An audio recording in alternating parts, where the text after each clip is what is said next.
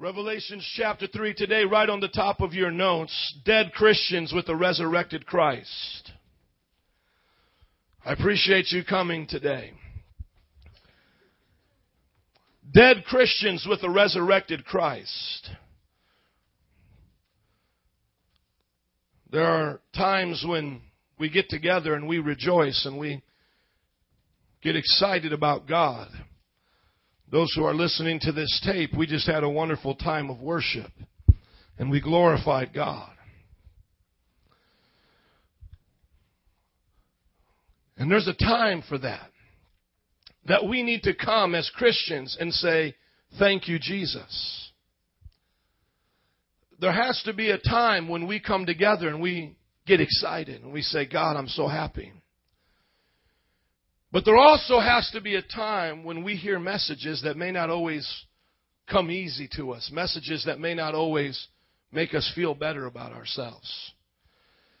Because right now what we have going on is a type of Christianity that is about making you feel better.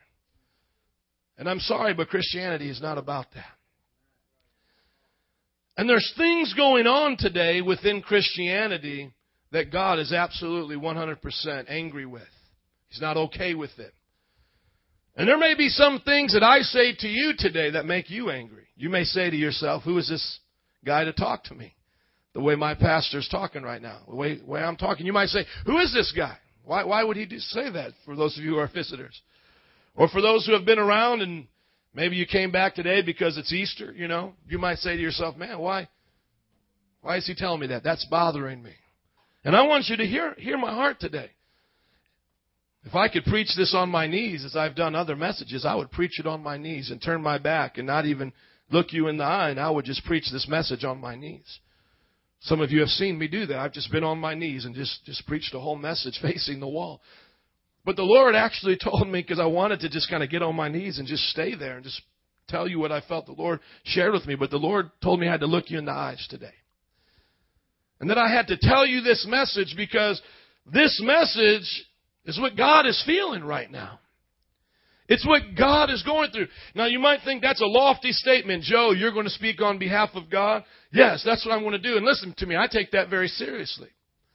You see, there are some pastors that want to come up to a stage like this, and they want to preach what they, came up with in their studies during the week, and they want to impress you with a joke and make you laugh, and they want you to feel better about yourself. And as long as you had a good time and come back and keep giving them money, they're going to keep preaching those messages. And see, I fear for those people.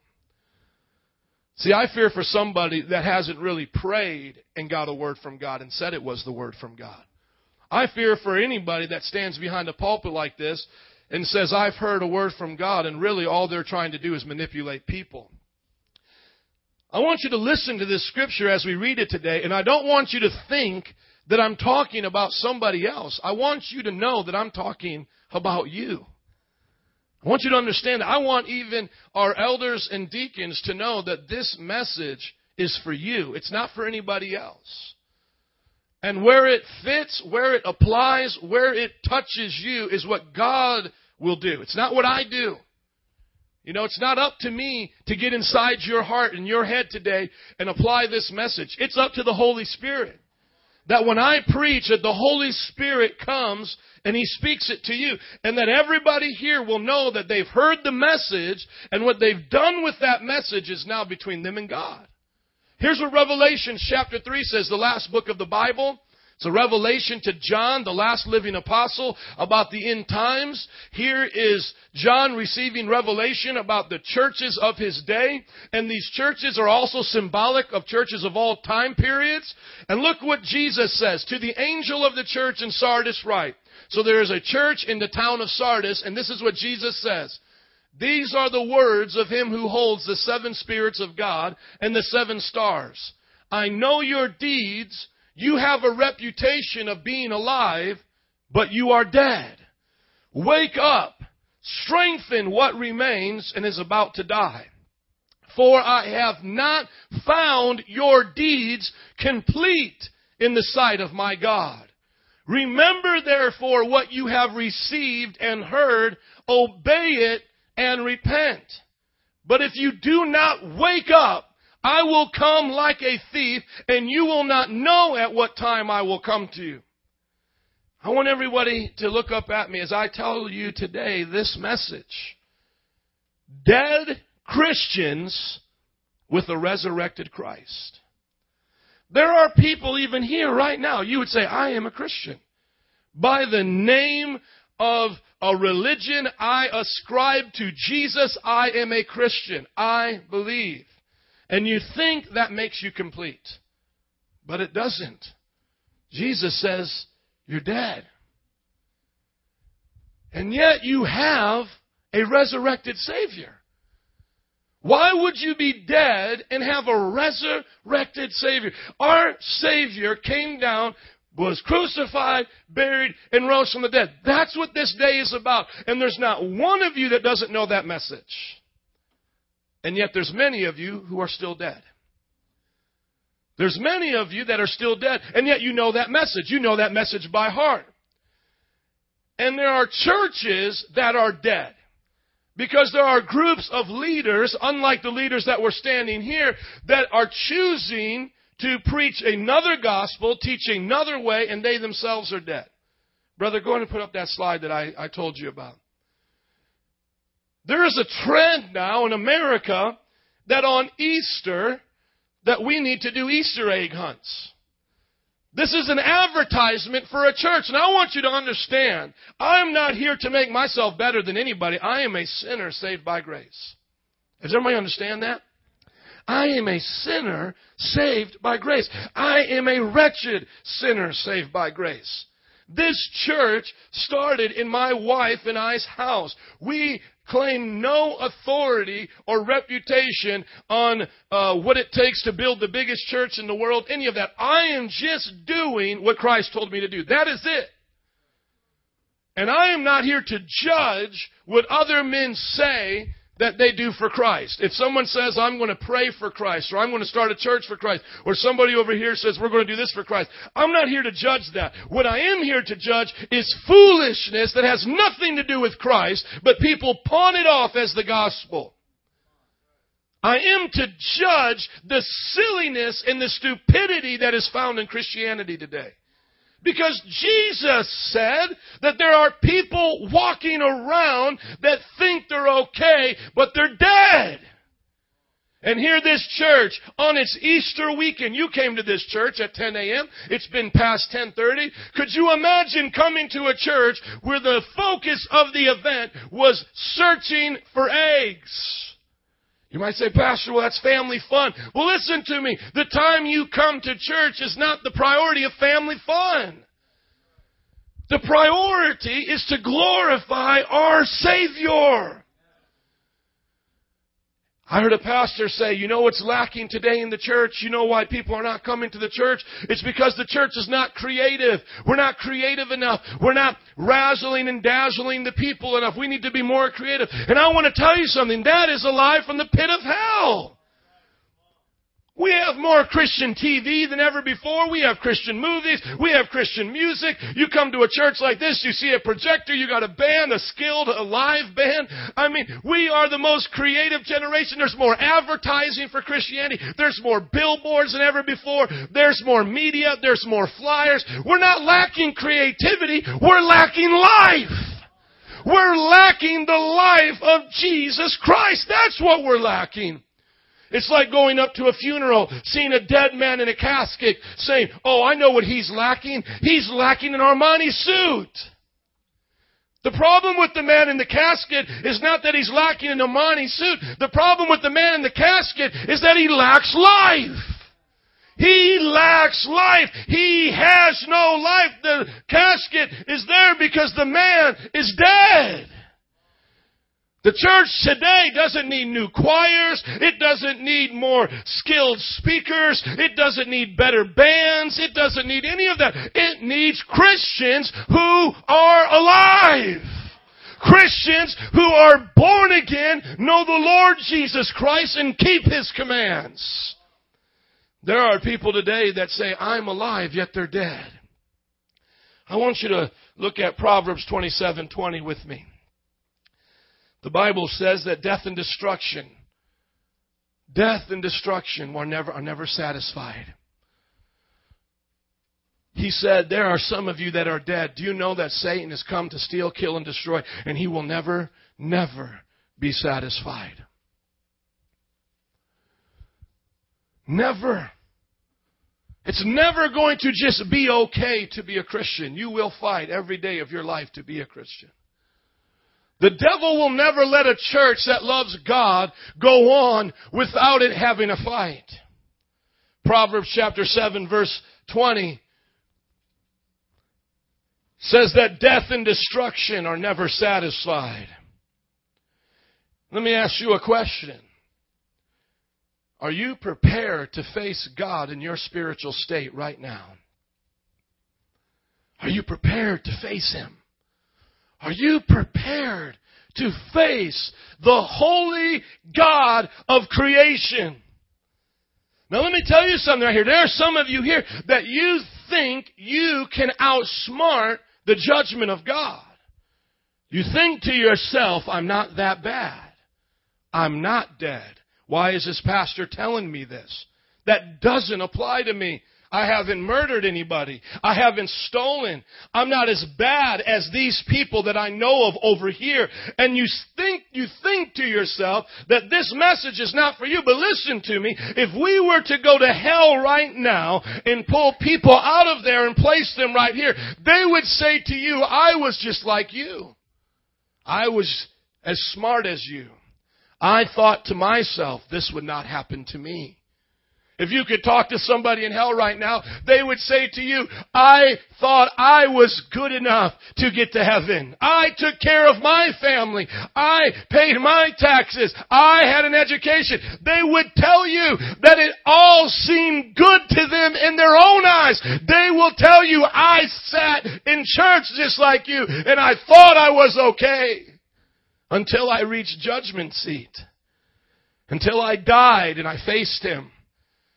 And then they'll say to you, I realized what Romans 3:23 said, all have sinned and fallen short of the glory of God. Listen to me. When you are born, when I am born, we are falling away from God. We're not kind of good people that just need a little repair, a little renovation, a little fix me up and we'll get better. No, the Bible says we're all sinners and we're falling from God. And the further we go in life, the further we go from God. And you can no more save yourself by your good works, your good deeds, than a falling man out of an airplane can save himself latching on to the air. As that man falls from that plane and he grabs onto the air, it is nothing to the force and the weight of his fall. And listen to me, your sin is bringing you down, and there's nothing you can do to save yourself. You cannot latch onto anything. Your job is meaningless to your salvation. Your family is meaningless to your salvation. All of it is like air slipping through your fingers as your soul is headed to destruction. That is how you're born, my friend. Born fallen from God's grace. That's how I was born. That's how everybody was born, dead. And until Christ comes into our hearts, we are falling. And the Bible says every sin you've committed, every single one of them is a weight upon your soul, pushing you down faster, pushing you down harder, without any regard to your safety, without any regard to your screams, pushing you down. That's your sin. And the Bible says on Judgment Day, you will cry out, have mercy, save me. And the Bible says in Proverbs, He will turn His back on you and say, you destroyed my law. You did not hear my word. I will not hear you now. Turn to your Bibles to Proverbs chapter 1. We think that on the day of judgment that Jesus is going to shed tears for us. There are people that think on that day of judgment that when they realize the state of their soul, when they realize what they did against a holy God, they think that Jesus will give them a second chance. Some of you right now who are dead, who are falling, you think you will receive your second chance when you are up there. When you realize how far you have fallen from God, you think up there you'll receive a second chance, and you won't. Listen to what Proverbs says in chapter 1, verse 23. This is what it says.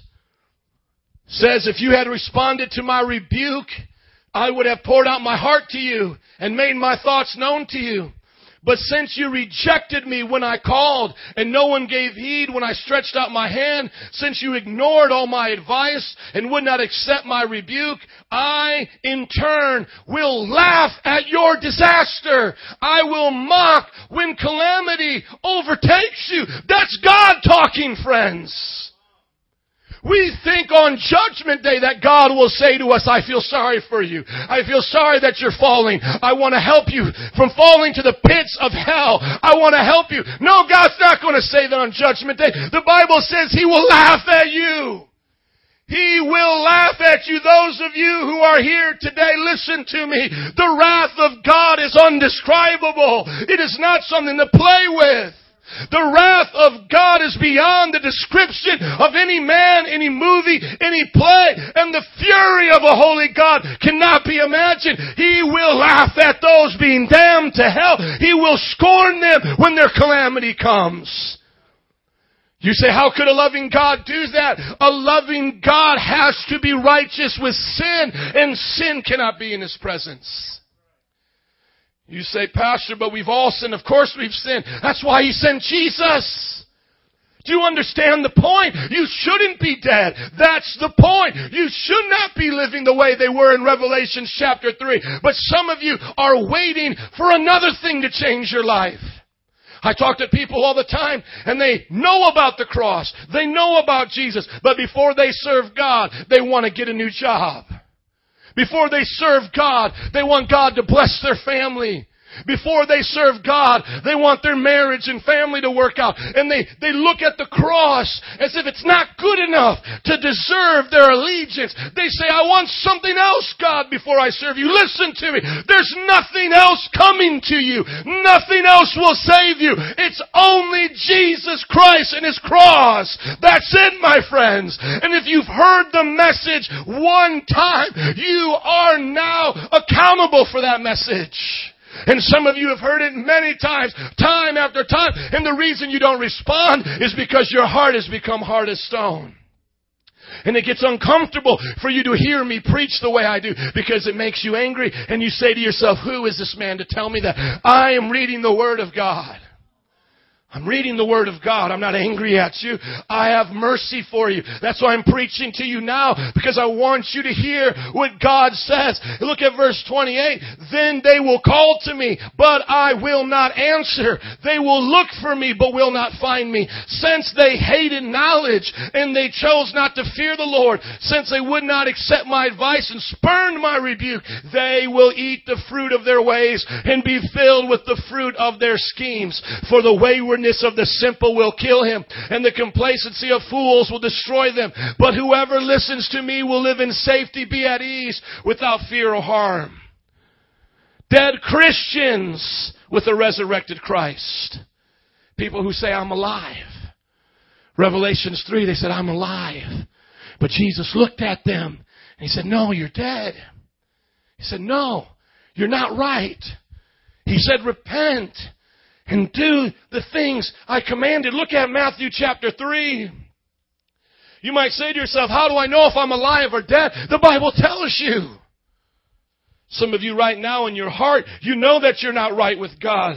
And these messages that I'm going to begin to say to you are going to burn in your soul. I pray they burn in your soul until you come to this altar and you repent of your sin. Because I am here to spare you that judgment. That's what a preacher does. I'm not here to have an Easter egg hunt with you. I'm not here to try to make you like me, to make you laugh and tell jokes. I'm not here to ask you to like the things that I like, go do the things that I do for hobbies and free time. I am here. My whole life is to study this. My whole life, that's all it is. You do your job with respect. You do your job with the honor. This is my job. And the Bible says that these pastors, these liars, these profiteers, these pulpit pimps have come and have deceived so many of you because you haven't heard this. Churches all across right now, America aren't going to be talking about this. And I'm not saying we're the only ones. Listen to me. I'm not saying I'm the only one at all. There's many men of God, women of God all over this nation and world preaching the same message I'm preaching. I'm just telling you there's many more that are not. And you can go to their churches and you can be lulled to sleep. And you can think to yourself, I'm okay. You know why? Because everybody around you is dead. You can think it's okay because your pastor is dead. You can think to yourself, I'm all right. Why? Because you're looking to the person next to you. You're looking to the person next to you. You ever watch somebody take a temperature? What do they do if they don't have a thermometer? They go like this. They touch their head. They touch the person and said, how do you feel compared to me? You'll think you're okay. You'll feel your way around your church, your other friends, your family members. And you'll say, hey, how do you serve God? Well, this is how I serve God. I serve God by going to church on Christmas and Easter. I read my Bible every now and then. Well, that's what I do. Well, I guess we're okay then. And you'll think to yourself, I'm okay. And then a preacher like me will come along and preach to you the reality of a hell. The reality of a judgment. The reality that many good people are going there. Many good people are going there. Because being good counts for nothing when it comes to salvation. You can no more save yourself than that man falling through the air. You can't do good enough things to pull yourself back up.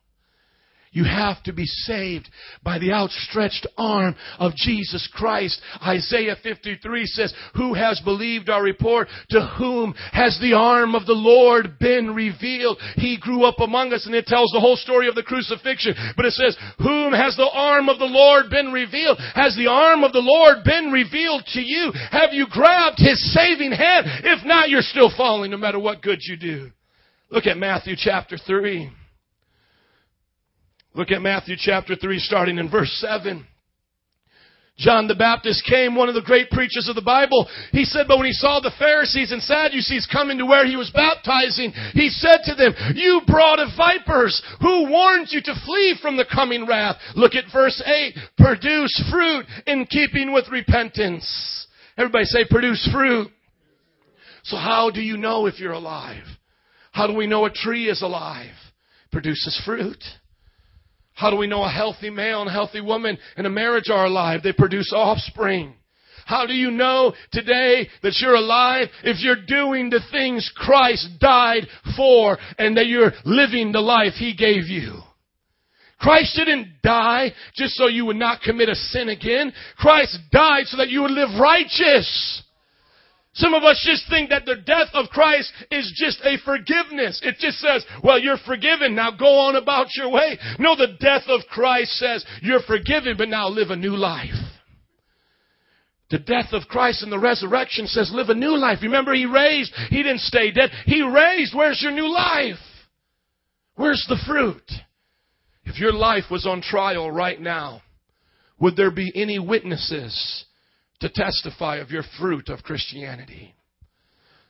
If your life was right now on trial and people were called to witness on your behalf, who is David? Who is Leilani? Who is Josh? Would the witnesses around you in your life come in front of this audience and say, I know this is a person of Christ. I know this is a follower of God. When you stand before God in heaven, will Jesus Christ open His books and will He have recorded the things that you have done in His name? Or will you stand there empty-handed? The Bible says that a tree that produces no fruit will be cut down. Keep reading. Says verse 9, do not think we can say to ourselves, we have Abraham as our father. I tell you that out of these stones God can raise up children for Abraham. Verse 10, the axe is already at the root of the tree, and every tree that does not produce good fruit will be cut down and thrown into the fire. I want everyone to look up at me, please. Right now, if you are not producing fruit, you are only here by the mercy of God. You are not being cut down only because of His mercy. The only reason why I made it through my time of sin was because of the mercy of God. 11 to 18 years old, it was the mercy of God. Some people say, well, today's not my day. Listen to me. You're using God's air for your sin. Every time you breathe in His air, you are a rebellious sinner in His eyes. Every time you use the resources that He's given you, your job, your talents, your ability. You are wicked in His eyes.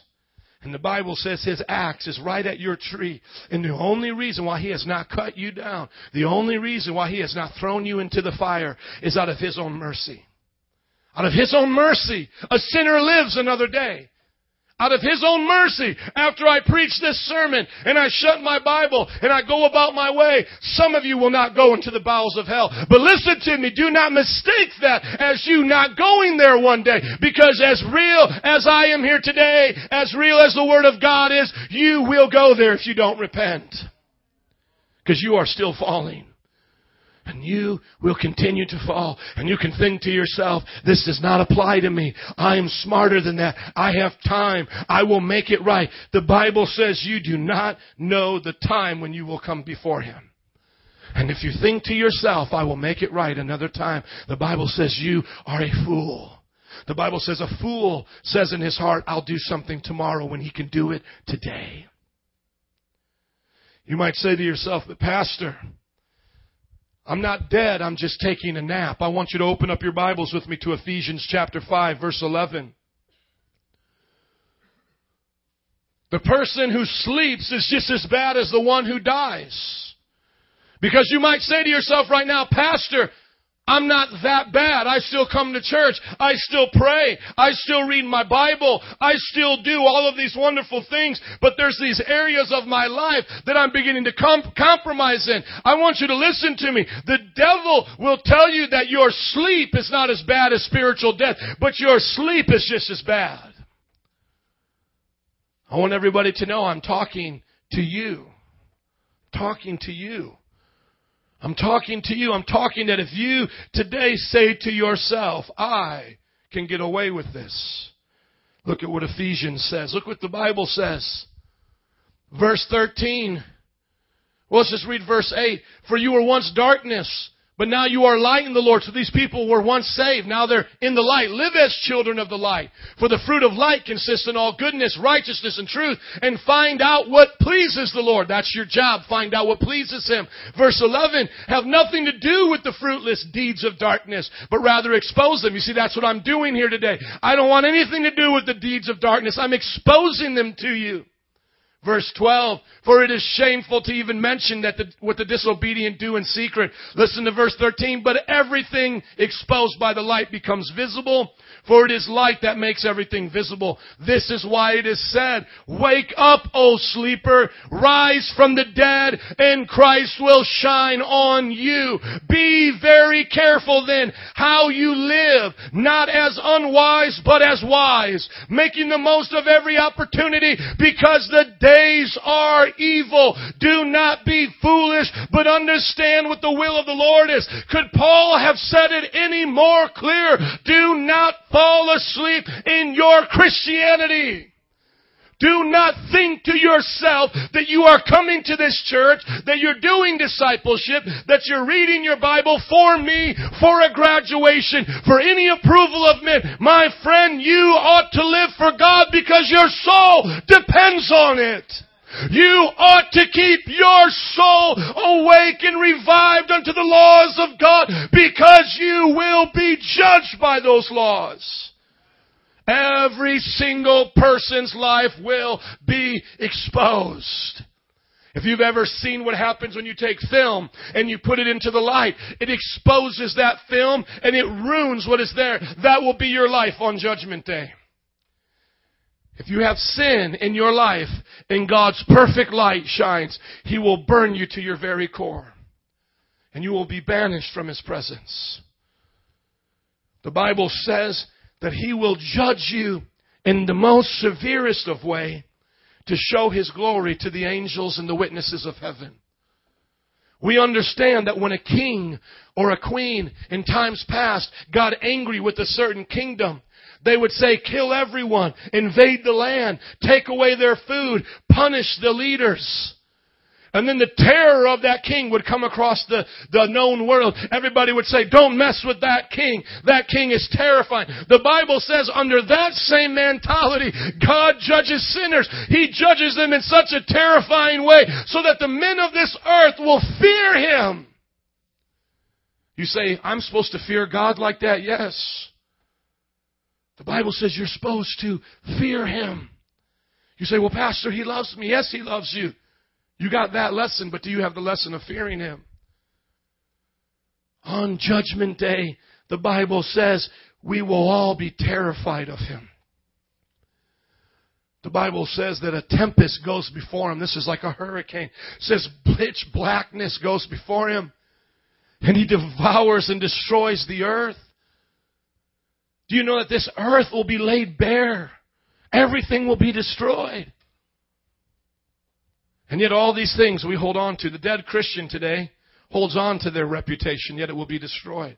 They hold on to what their friends think. Some of you think to yourself, I don't want to live for Christ in that manner, because if I live for Christ this way, I will lose what my friends think about me. I will lose my family. The Bible says it's better to lose your family than go to hell for eternity. The Bible says, do not fear man who can only kill the body, but fear God who can kill the body and destroy the man's soul in hell forever. Jesus said that, my friends. Jesus said it would be better for you to cut off your arms and go to heaven without any arms than to go to hell with your arms. Look at Hebrews chapter 10, verse 26. It's out of love that I preach to you this way, because I care for you. As I was thinking about the message this week in prayer, I said, Lord, what should I preach on?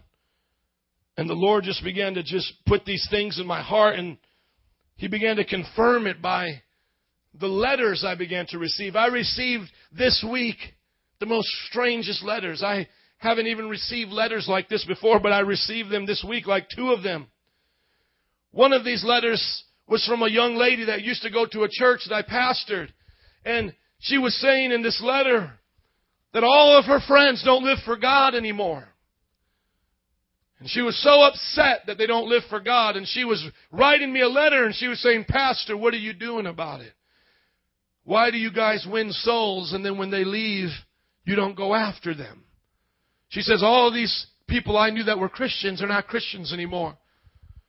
And she wrote this long letter and she said, you know, some of these people say that this church, and she named the church, judged them, and this leader let them down. And then she named all their names. These are the people I'm talking about. You know some of them.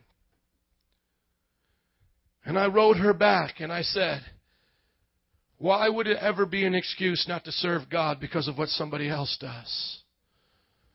That would be like a man dying of starvation saying, I won't eat your food because somewhere in Kansas I went to a bad restaurant one time. How could somebody judge the God of eternity by what any man has done? Listen to me, my friend. Don't judge the God of eternity on just what I'm saying to you, or just what you've read somewhere in a magazine, or what your friend has said to you. You judge the God of eternity by His Word, and you keep His Word, whether anybody else does. And yet she thought in her mind, she's an intelligent person, she constructed this in her mind, I must be okay to not serve God, because I'm with a group of friends that are all hurt by the church and they don't serve God. And we all have an argument against this God that these preachers talk about. We've built an argument against Him. We don't have to do it your way, God, because your pastors let us down. We don't have to obey your commands, God, because this culture says our homosexuality is okay. And they've built an argument against God. And they think when they continue in their sin that God is like them and God will reason the way they reason, and that God will have a discussion with them on Judgment Day. Why didn't you serve the Lord? Oh, because your friends didn't serve the Lord? I understand that. They think in their mind that God is thinking like them. The Bible says that their house is built on sand, and when they see Jesus Christ, He will send a storm that will destroy them and blow every grain of sand to hell for eternity. And they alone will be there for their own fault, because they knew the truth. The Bible says that their house of sand will be blown to smithereens. It will be so terrifying. If you and I could see a moment of God's judgment, if we could see a picture of hell, if we could just see one moment of it, we would never want our worst enemy to go there. I was standing in Blockbuster and somebody was saying, "Oh, have you gone to Good Friday service?" No. They said, "I haven't gone, and I even ate meat." And then the person said to the coworker, "You know you're going to hell, right?" They said, "You're going to hell." And our terminology it means nothing. You know you're going to hell, right? Think about that.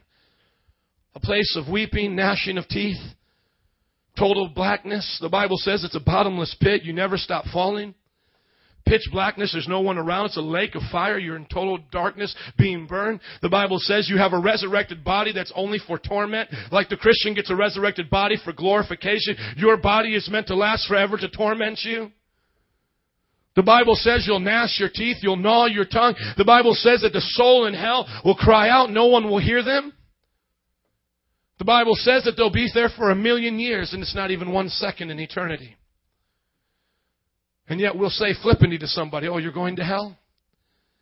And yet you'll hear a preacher like this, and you'll think to yourself, "I couldn't go to the place where Pastor Joe's talking about, and yet I'm showing you in the Scripture, some of you, that's where you're going." But once again, you're like a lawyer. You want to argue with this. You want to outwit God. But I'm telling you, my friends, don't do that. You will not outwit Him. And if the people have told you there is another way than this way, they are lying to you. And then the second letter that I received was from a friend. One of my best friends. He stood up in my wedding. And he said to me, "These churches are doing so great that my friends are pastoring." And I went and checked out their website. And one of them was the place where I saw the Easter egg hunt. And that's not the sad part. This is sad to me, my friends. Breaks my heart. I wrote one of my best friends back and I said, "You got to be kidding me. This cannot be what you rejoice over. Churches being filled on Sunday because they have Easter egg hunts." And he wrote back to me these words, "I don't care about theology. I don't care about those things, what they teach or preach. I just know I love God, and I want others to know that." You might think to yourself, my friends, that sounds so spiritual, some of you. That's because you're so far right now away from God, you don't know what's the right answer. And I pity and I shame you because you should know the answer. We are here to teach and preach this the best way we know how. How could a pastor say, "I don't care about doctrine. I don't care if there's churches that have Easter egg hunts. I don't care. All I care about is if I love God," and somebody else knows that. My friend, that should be tried on trial today as treason. How could a man know the Word of God and deny it and let people go to hell and say, "All I want them to know is my love"? Your love, my love won't save us, my friends. My love for you cannot save you. I could love you. Listen to me. Some of you think on Judgment Day that when you're there, you will be able to help your child. No, listen to me. If your child is not born again, you will say with God, "Damn their soul. Send them to hell." You will say it with righteous judgment because you'll see your child with the wicked rebellion in their heart and a holy God, and you will stand on God's side and say, "I stand with the Lord. Punish him." His terrifying judgment, as I'll get to in a moment, will make the church of heaven shout aloud and praise Him.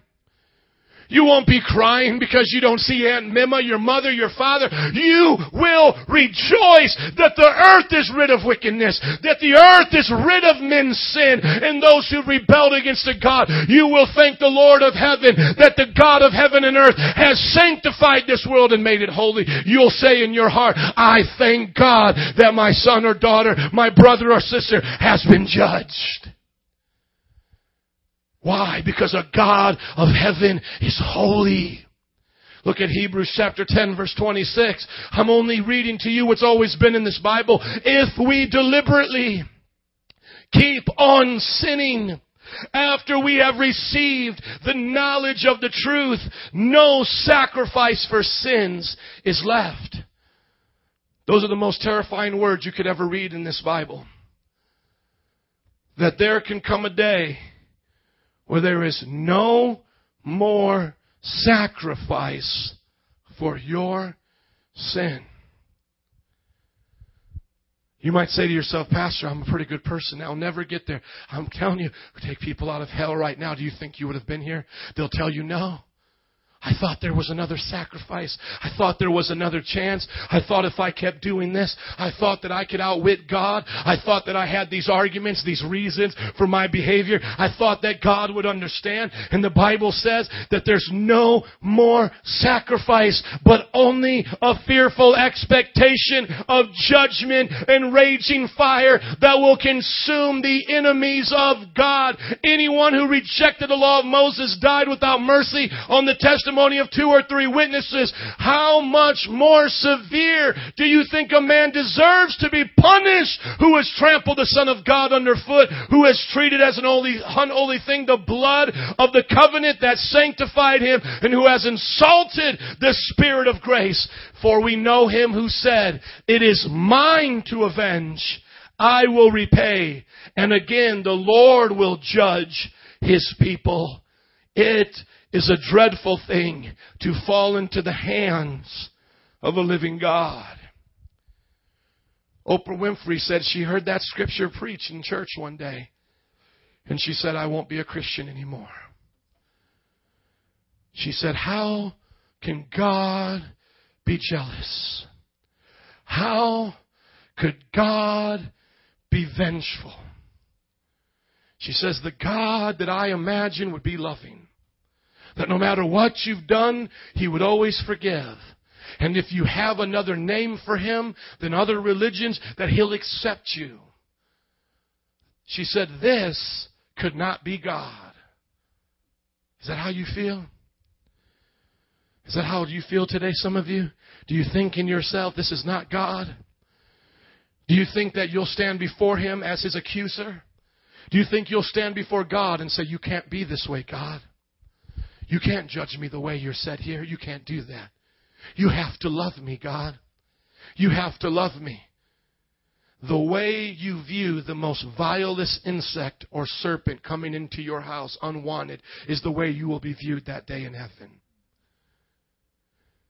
The way you react to a spider walking into your house, you crush it and you throw it out, is as terrifying as God will be to you. He will crush you and He will throw you out and He will think nothing more of you. You will be forgotten in eternity. You will go into everlasting hell and the lake of fire. And the Bible says in Psalms chapter 1 that your memory upon this earth, all that you've done, your own family, you will be forgotten. And yet some of you have heard this message many times, and you can think to yourself, oh, Pastor, you're just being extreme today. No, my friends, I'm trying to wake you up. Because today's message is a message that God sent to you. And as I said from the very beginning, it might make you mad. It might make you upset. You might want to justify yourself in this meeting, in this sermon, and say, you know what? He's not talking about me. I haven't been that bad. I haven't done all of those things. I'm not that person. But listen to me. If you're not alive for God, bearing fruit in His kingdom with the witness of the Spirit inside of you, you are that person. You are that person. And until you see who Christ is, you'll never appreciate today. Because what is today? Today is the day of salvation. Today is the day where you, as a lost, fallen sinner, hear the message of God's grace. That is who you are without Him. That if He wouldn't have come down and died for your sins, that is what would have happened to you. Now, for those of you here who take that message for granted, I warn you, because you will be a dead Christian with a resurrected Christ, and you'll face His judgment. My last scripture, as we stand to our feet, would you stand with me, please? Is Revelations chapter 19, verses 1 through 3. Rachel, would you come? Hallelujah. Lord, I thank you today for your message. I pray for brokenness in this place today, Father God. I pray, Father God, that men and women here would serve you and put you first, Father God. God, you had a plan in bringing every single person here this morning. And God, you knew I was going to preach on this message. God, I pray that their hearts are convicted. I pray that today, Father God, that the dead Christian will repent of their sins and serve you. Hallelujah. One last scripture. Revelations 19. Says, after this, I heard what sounded like a roar of a great multitude in heaven shouting.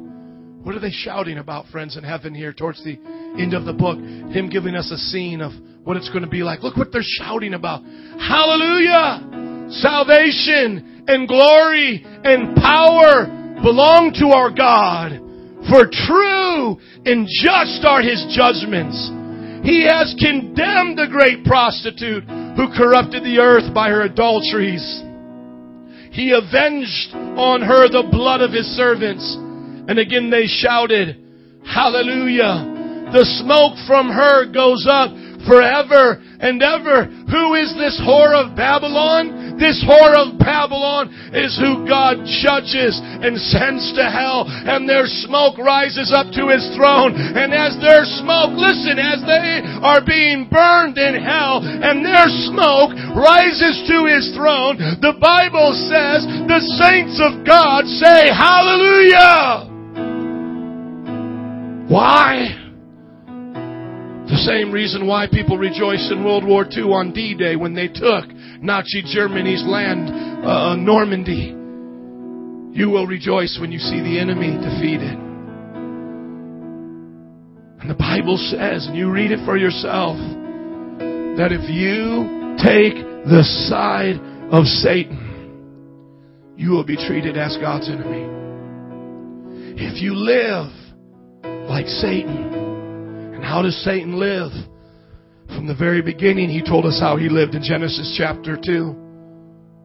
If you eat of this fruit, you will become like God. What is Satan's biggest lie? You don't need God. You can do it yourself. When you live that way, when you say, I don't need this. I don't need to hear this message. I don't need to be alive. I don't need to keep His commands. I don't need to do what that preacher's telling me. The Bible says you'll be counted as His enemy. And I want to end with this scripture now. Turn to John chapter 6. What Jesus said. And I think this will sum up today's message. Dead Christians with a resurrected Christ. As you're standing, I just want to share a few things of my heart with you today.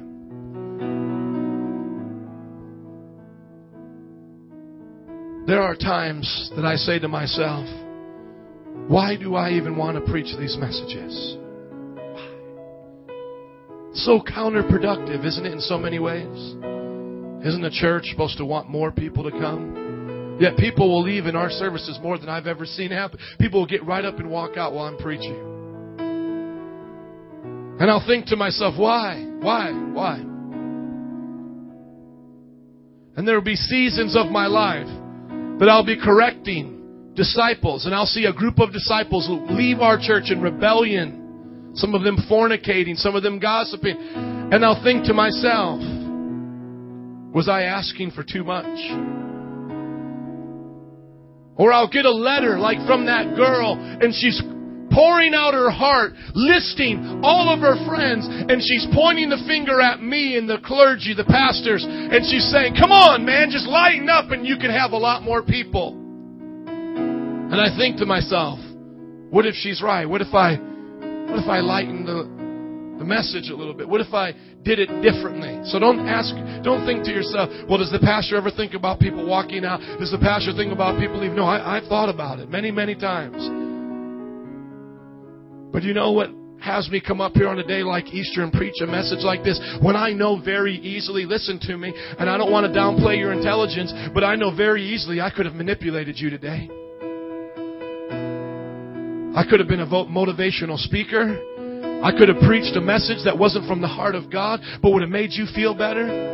I could have told you about how good you are and how awesome you are and how great your life's going to be and how much Dito Jesus loved you to die for you and all the tears He shed for you and how you can make it through every problem in your life and how all you have to do is just have faith and don't give up. Your family's going to be okay. I could have manipulated you with a message like that.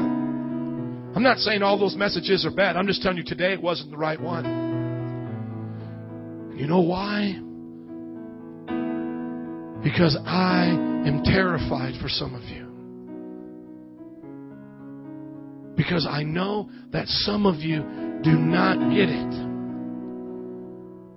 And that you trust me when I speak that I'm going to speak this word. And so while you're working 9 to 5, literally while you're out there, some of you, you're working in your job and you're just paying your dues, and you're having to go through all that. And I'm sitting at home in an air-conditioned house on a plush office chair, and I'm just looking at a computer, and I'm by myself. And here's my job for 8 hours that day. When you speak for this hour, make sure you've heard from me. That's what God told me to do. Do you know that during those 8 hours while I'm sitting there and I start researching Scripture and I start studying and I start reading the Bible and I start putting together these messages that I begin to get terrified for you. And I begin to think about you and I begin to see you in different places. I'll see you with your family and I'll just be sitting there and I'll see you with your family and I'll think to myself, if they don't change, they will fall into the pit of hell. And it will break my heart. I was watching a movie yesterday, and this was so much on my heart. Marley and I, about a dog. The dog dies in the end. Oops, I gave it away. Lord, forgive me. And I'm sitting there, listen, and I watch the dog die. And I begin to go into tears. First for the dog, I'm like, oh, little doggy dying. And then all of a sudden, I can't stop crying. Because I think about my sister who died drinking and driving. And I said to myself, she'll never come back. She's either in heaven or hell right now. Did I do what I was supposed to for her? I began to think about you guys, and I began to think to myself, one day you will die. One day you will meet your Maker. And we will put you in a grave. You're going to put my body in a grave. And the only thing that's going to matter is, did you get this message? Did you get it? Did you understand it? Did you teach it to your children? Did you make it the passion of your life? Did you tell it to others? God is love, but man has sinned. Jesus died for men's sins so that men would repent and live for God. There it is. That's the gospel. That's Good Friday, the pain of His death for the life that we would live for Him. Is that what we're doing here today? Yes. Is that what they're doing other places? I don't think so. So my friends, that's why I came here today. I came here with that purpose so that some of you would not go to hell. So that those of you here who would say to yourself, I'm okay, that this preacher would wake you up this morning to say, no, you're not. But you can be. And that's why Jesus died. And here's my last thought. Here's my last thought before we read this. And here it is. Because so many of you have been told a different version of Christianity. You got disappointed. And you think that Christianity was about you. And when things didn't go your way, you wanted to give up. And some of you did. And that's why you are dead. That's why you are asleep. That's why you're facing the problems you're facing. Because somebody told you this. They said, hey, come to Jesus and your life will be better. That wasn't what Jesus said. Jesus said, come and follow me. The foxes have holes, the birds have nests, but I have nowhere to lay my head. The Bible says you'll be hated by all nations because of me. That's what Jesus said. And so somebody here, you believe that. Somebody told you, if you serve God, your mom won't die. And you were a little kid, and you thought to yourself, if I pray, my mom won't die. And if my mom won't die, that will show me God's real. You have no idea how many times I hear that. But when my mom died, they tell me, I don't believe in God now because that means God didn't hear my prayer. Listen to me. I've read this Bible my whole life, the last 13 years of my life as a profession. Listen to me. There's not one place where God promises you He will spare your mother, your grandmother, anything. He doesn't say that ever. He doesn't say your family won't die. He doesn't. Matter of fact, the Bible says every man's going to die. Prepare to meet your Maker. That's what the Bible says. And so my problem with that is you come to a church like this and you hear the real gospel and it offends you. Well, the reason why it offends you is because somebody told you that the gospel was about you. You get to go to heaven. You get to have a good life. You get to have fun. You get to be a part of a fun church. You get to do Easter egg hunts. You get to laugh and make a lot of money and get the American dream. But that is not the gospel. You know what the gospel is? You get to be forgiven of all of your wickedness. And you get to get accepted by a holy God so that it's all for Him. So that He can take your life and set you in heaven as a trophy and say, that one belongs to me. That one's life was for my glory. He deserves it. He's our Creator. And He says, I made you for me. Not for your job, not for your family. None of those things come before God. He said, I made you so that you would love me. He said, love the Lord your God with all your heart, all your soul, all your mind, and all your strength. He wants all your heart. That's what Christianity is. Here's what Jesus said. Go on down, brother, to verse 51. Look at how Jesus said it. We'll close with His words as we started with His words. Verse 51. Jesus said to them. Verse 51. Brother, you can just go ahead and stop moving it around when you get to 51. You have to go up, please. I am the living bread that came down from heaven. If anyone eats this bread, he will live forever. This bread is my flesh, which I will give for the life of the world. Jesus said, I come that you might have life. Where does Jesus' life come from? His flesh. His flesh. So if you're a dead Christian here, how do you get life? From Jesus and His flesh. Now watch.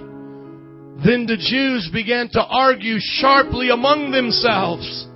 How can this man give us His flesh to eat? Good question. We're not cannibals. How do we eat His flesh? Jesus said to them, I tell you the truth. Unless you eat the flesh of the Son of Man and drink His blood, you have no life in you. Whoever eats my flesh and drinks my blood has eternal life, and I will raise him up at the last day. For my flesh is real food, and my blood is real drink. Whoever eats my flesh and drinks my blood remains in me, and I in him. Just as the living Father sent me, I live because of the Father, so the one who feeds on me will live because of me. This is the bread that came down from heaven. Your forefathers ate manna and died, but he who feeds on this bread will live forever. The Catholics say that eating His bread, drinking His flesh is communion. But I know that people have taken communion and are in hell right now. So communion doesn't save you. I could get a pig to take communion. It's still a pig. It won't change you either. Get every sinner in this place to take communion. Everybody can walk out and still be sinners. We're not sinners and saints based on our communion, so we know it's not that. What's going on here, Jesus? Keep going, brother. Scroll up for us, please. Verse 60. On hearing it, many of His disciples said, "This is a hard teaching. Who can accept it?" It's like many of you are saying right now, Pastor, what you said is hard. Imagine Jesus. Let's not be so religious. We don't understand it here. Jesus is a man in the flesh. God, man in the flesh. He has no halo around His head. He looks like you and I. And He's looking right at you and He says, you have to eat my flesh to live forever. You don't think that would confuse you? You have to drink my blood to get to heaven. They said, this is hard, Jesus. What in the heck are you talking about? Aware that his disciples were grumbling about this, Jesus said to them, does this offend you? Does this bother you? You know what Jesus is doing right now? Jesus is purposely offending the mind so he can get to their heart. He chose something that would make no sense to their mind, but if they opened up their heart, they would get it. And he's about ready to say it to them right now. And I'm giving you the answer, by the way. You want to become alive? You want to live for God? You want to have an alive heart? You want to get up out of your sleep? You don't want to go to hell? You have to eat his flesh and drink his blood. And you can't get offended by it. You can't grumble about it and say, oh, I got to do something. Yes, you do have to do something. It's up to you. He says, does this offend you? What if you see the Son of Man ascend to where he was before? The Spirit gives life. The flesh counts for nothing. The words I have spoken to you are spirit, and they are life. Yet there are some of you who do not believe. For Jesus had known from the beginning who would not believe and betray him. He went on to say, this is why I've told you that no one can come to me unless the Father has enabled him. From this time, many of his disciples turned back and no longer followed him. He looked at the 12. Do you want to go too? He asked the 12. Verse 68. He says, do you want to leave? Simon Peter answered, Lord, to whom shall we go? You have the words of eternal life. He said, every word I speak unto you is life and it is truth. The brothers look back at Jesus after so many people left and they say, Lord, whom shall we go? You have the words of life. We believe and know that you're the Holy One of God. Here's how you have life. You feed on his word every day. You eat this. What does he say to you? You do it. You want to be an alive Christian? You want to be a healthy fruit in the vineyard of God? Then you repent of your sins. Let him plant you deeply within his word. And you devour this word every day of your life. You begin to become a disciple that gets trained in this word. You read your instructions. These are your instructions on life. Husbands and wives, you raise your family and you live the way God told you to have your marriage right here. Every one of us, we obey these commands. We live morally the way the Bible tells us. If you want life, you eat his words. Let's pray. Father God, I pray today that people will eat your words and live. God, I pray that people will live by your words. You said that man does not live by bread alone, but by every word that proceeds out of the mouth of God. Wherever you are right now, the ones that came here and you said, Pastor, I need to repent. I need to get right with God. These altars are open for you to come right now to your knees. As Rachel just begins to sing, as she begins to sing right now, I want you just to come. Those that need to repent. Because those that came here one way can leave another way. Why? Because of the mercy of God.